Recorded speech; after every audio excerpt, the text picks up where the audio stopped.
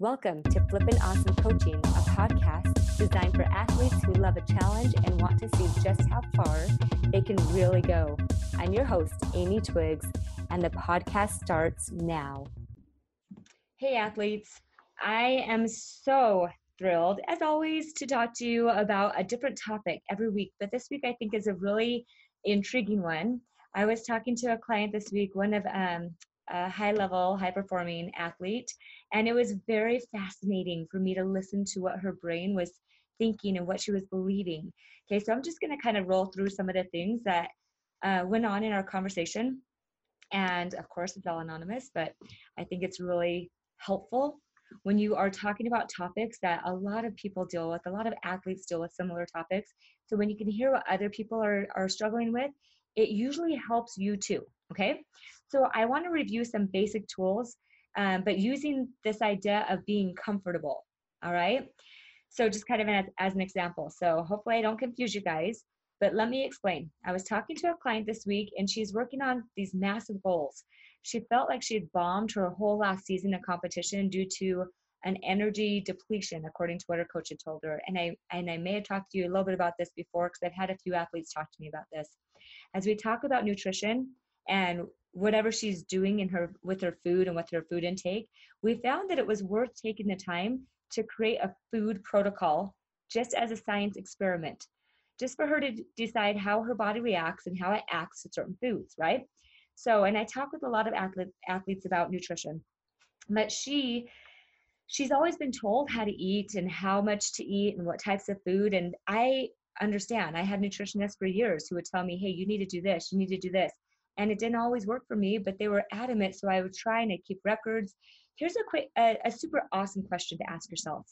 What if you were capable of deciding the answers to those questions by just being your own research project? Like your body is just a research project. You're just a scientist collecting data. What if you were able to figure out what foods, what types of foods, what amounts of foods, and what times of day to eat? Which ones of those work best for you, for your body? It's kind of crazy talk, right? There's all these nutritionists that have all these degrees and they have great information, and I would never downplay that. I loved what I learned from my nutritionist and why things were working the way it was chemically in my body. But what if it was true that once you always want to get as much knowledge as possible because inspiration comes from good information. I really believe that, as Russell M. Nelson said once. I have helped many people, though, with their nutrition and food plans, and I've never told them what to put on those plans. But you want to know the coolest part of all of it? They figured it out. They figure out what feels best to them. Everything we do is for a feeling, right? We want to feel light. We want to feel fast. We want to feel powerful. We want to feel clear and motivated and energized. We want to feel focused and committed. I can't tell you how to do that, but I can teach you the tools so that you can figure out how to do that for yourself, right? I can't inject those feelings into you, but you can. You can create those feelings for yourself, okay? So that's all a side note, though. Something for you to think about, all you athletes. I work with nutritionists, like I said, for years, and in the end, I found that what felt best for me is what I chose to do. That is the key, okay? So today, I want to talk about the feeling of feeling good and comfortable. I love asking athletes how they feel. They typically say, not good or good. So we break it down to, on a scale of 1 to 10, what does not good feel like and what does good feel like? So our emotional vocabulary isn't quite where we want it, but it's going to get there. But I always say, what on that scale of 1 to 10, where's the good that you're feeling? And I asked this athlete about her food protocol, right? And when she thinks about a food protocol, where is she at with how she feels? She said she just wanted to eat whenever she wanted to eat, and she kind of wished she could do what she wanted to do because she wanted to do what was comfortable. That's what she said. First of all, always know that you can. You never have to do something you don't want to do. Have you ever had a toddler and you told them that they couldn't do something? If you have never told a toddler no, try it, see what happens. It's super awesome. But secondly, if you think about your food protocol and you wish you could just feel comfortable and you just want to do what's comfortable, then how do you feel when you think, I'm just going to do something that's comfortable? How does that feel for you? Think about it. It's always important to take a step back and think about how it feels to think a thought. All right? So if you're thinking, I just want to feel comfortable, then how do you feel? I wish I could feel comfortable. She said that she felt disappointed. Whenever she felt disappointed because she wasn't feeling comfortable about the food protocol, like she wanted to eat whenever she wanted to eat, is what she was saying. She felt disappointed and she said she would go eat off her protocol. That's kind of what we normally would do. If we feel uncomfortable, we feel disappointed because we think, I just want to eat whenever I want to eat. I want to feel comfortable. Then we're probably going to take action of eating. And whenever she eats off her protocol, she isn't able to collect the data that she wants to know how her body functions at its highest level. So you see that feeling comfortable is uncomfortable in the end, because then she's not creating the data, she's not getting the data she wants. So it's kind of interesting. She just wants to feel comfortable. Well, she feels comfortable by eating the food, but in the long run, she doesn't feel comfortable because she's now sabotaging her dreams. She's not able to get, I love that I just said sabotaging. That's awesome. But she's not able to get the food and the data that she needs to see what she's capable of. Her goal is to see what she's capable of. That's what she wants to see. That's why she chose to do a food protocol. If we think of our bodies as machines, then we want to see what we need to do and what we need to eat to produce the highest functioning machine as a result, especially for high performing athletes, right?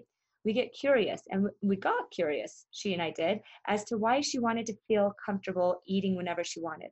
She said it feels good. There's that little good feeling. And when she feels good, she eats.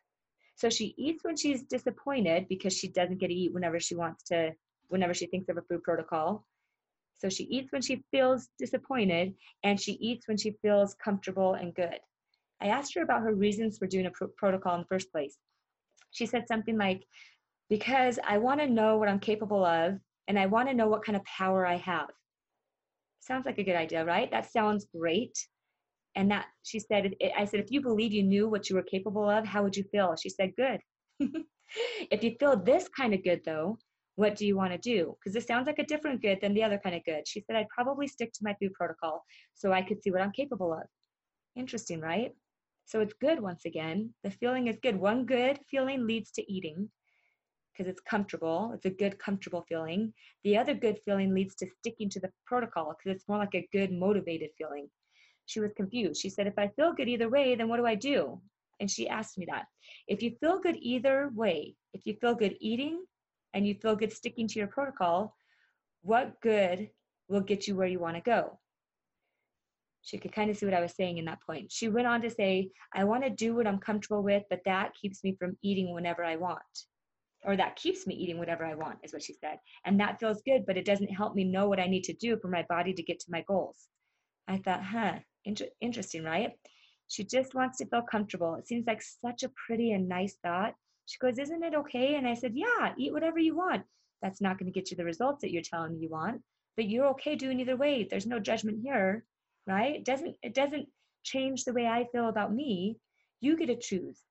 It's a sneaky thought to think I just want to feel comfortable, because those kind of thoughts look so pretty. They seem so nice, but they hold you back from reaching the dreams that you have. Being comfortable, feeling that kind of good, keeps you in this false pleasure, in this immediate gratification. Comfortable thoughts create good feelings that drive no action. Think about that. I'm learning what I'm capable of creates good feelings that lead to a lot of discomfort and willingness to fail and ability to grow and reach goals. Now here's the beauty. They're both totally fine. You can choose either path. Either thought road is just fine. The one will not increase your worth as a human being over the other.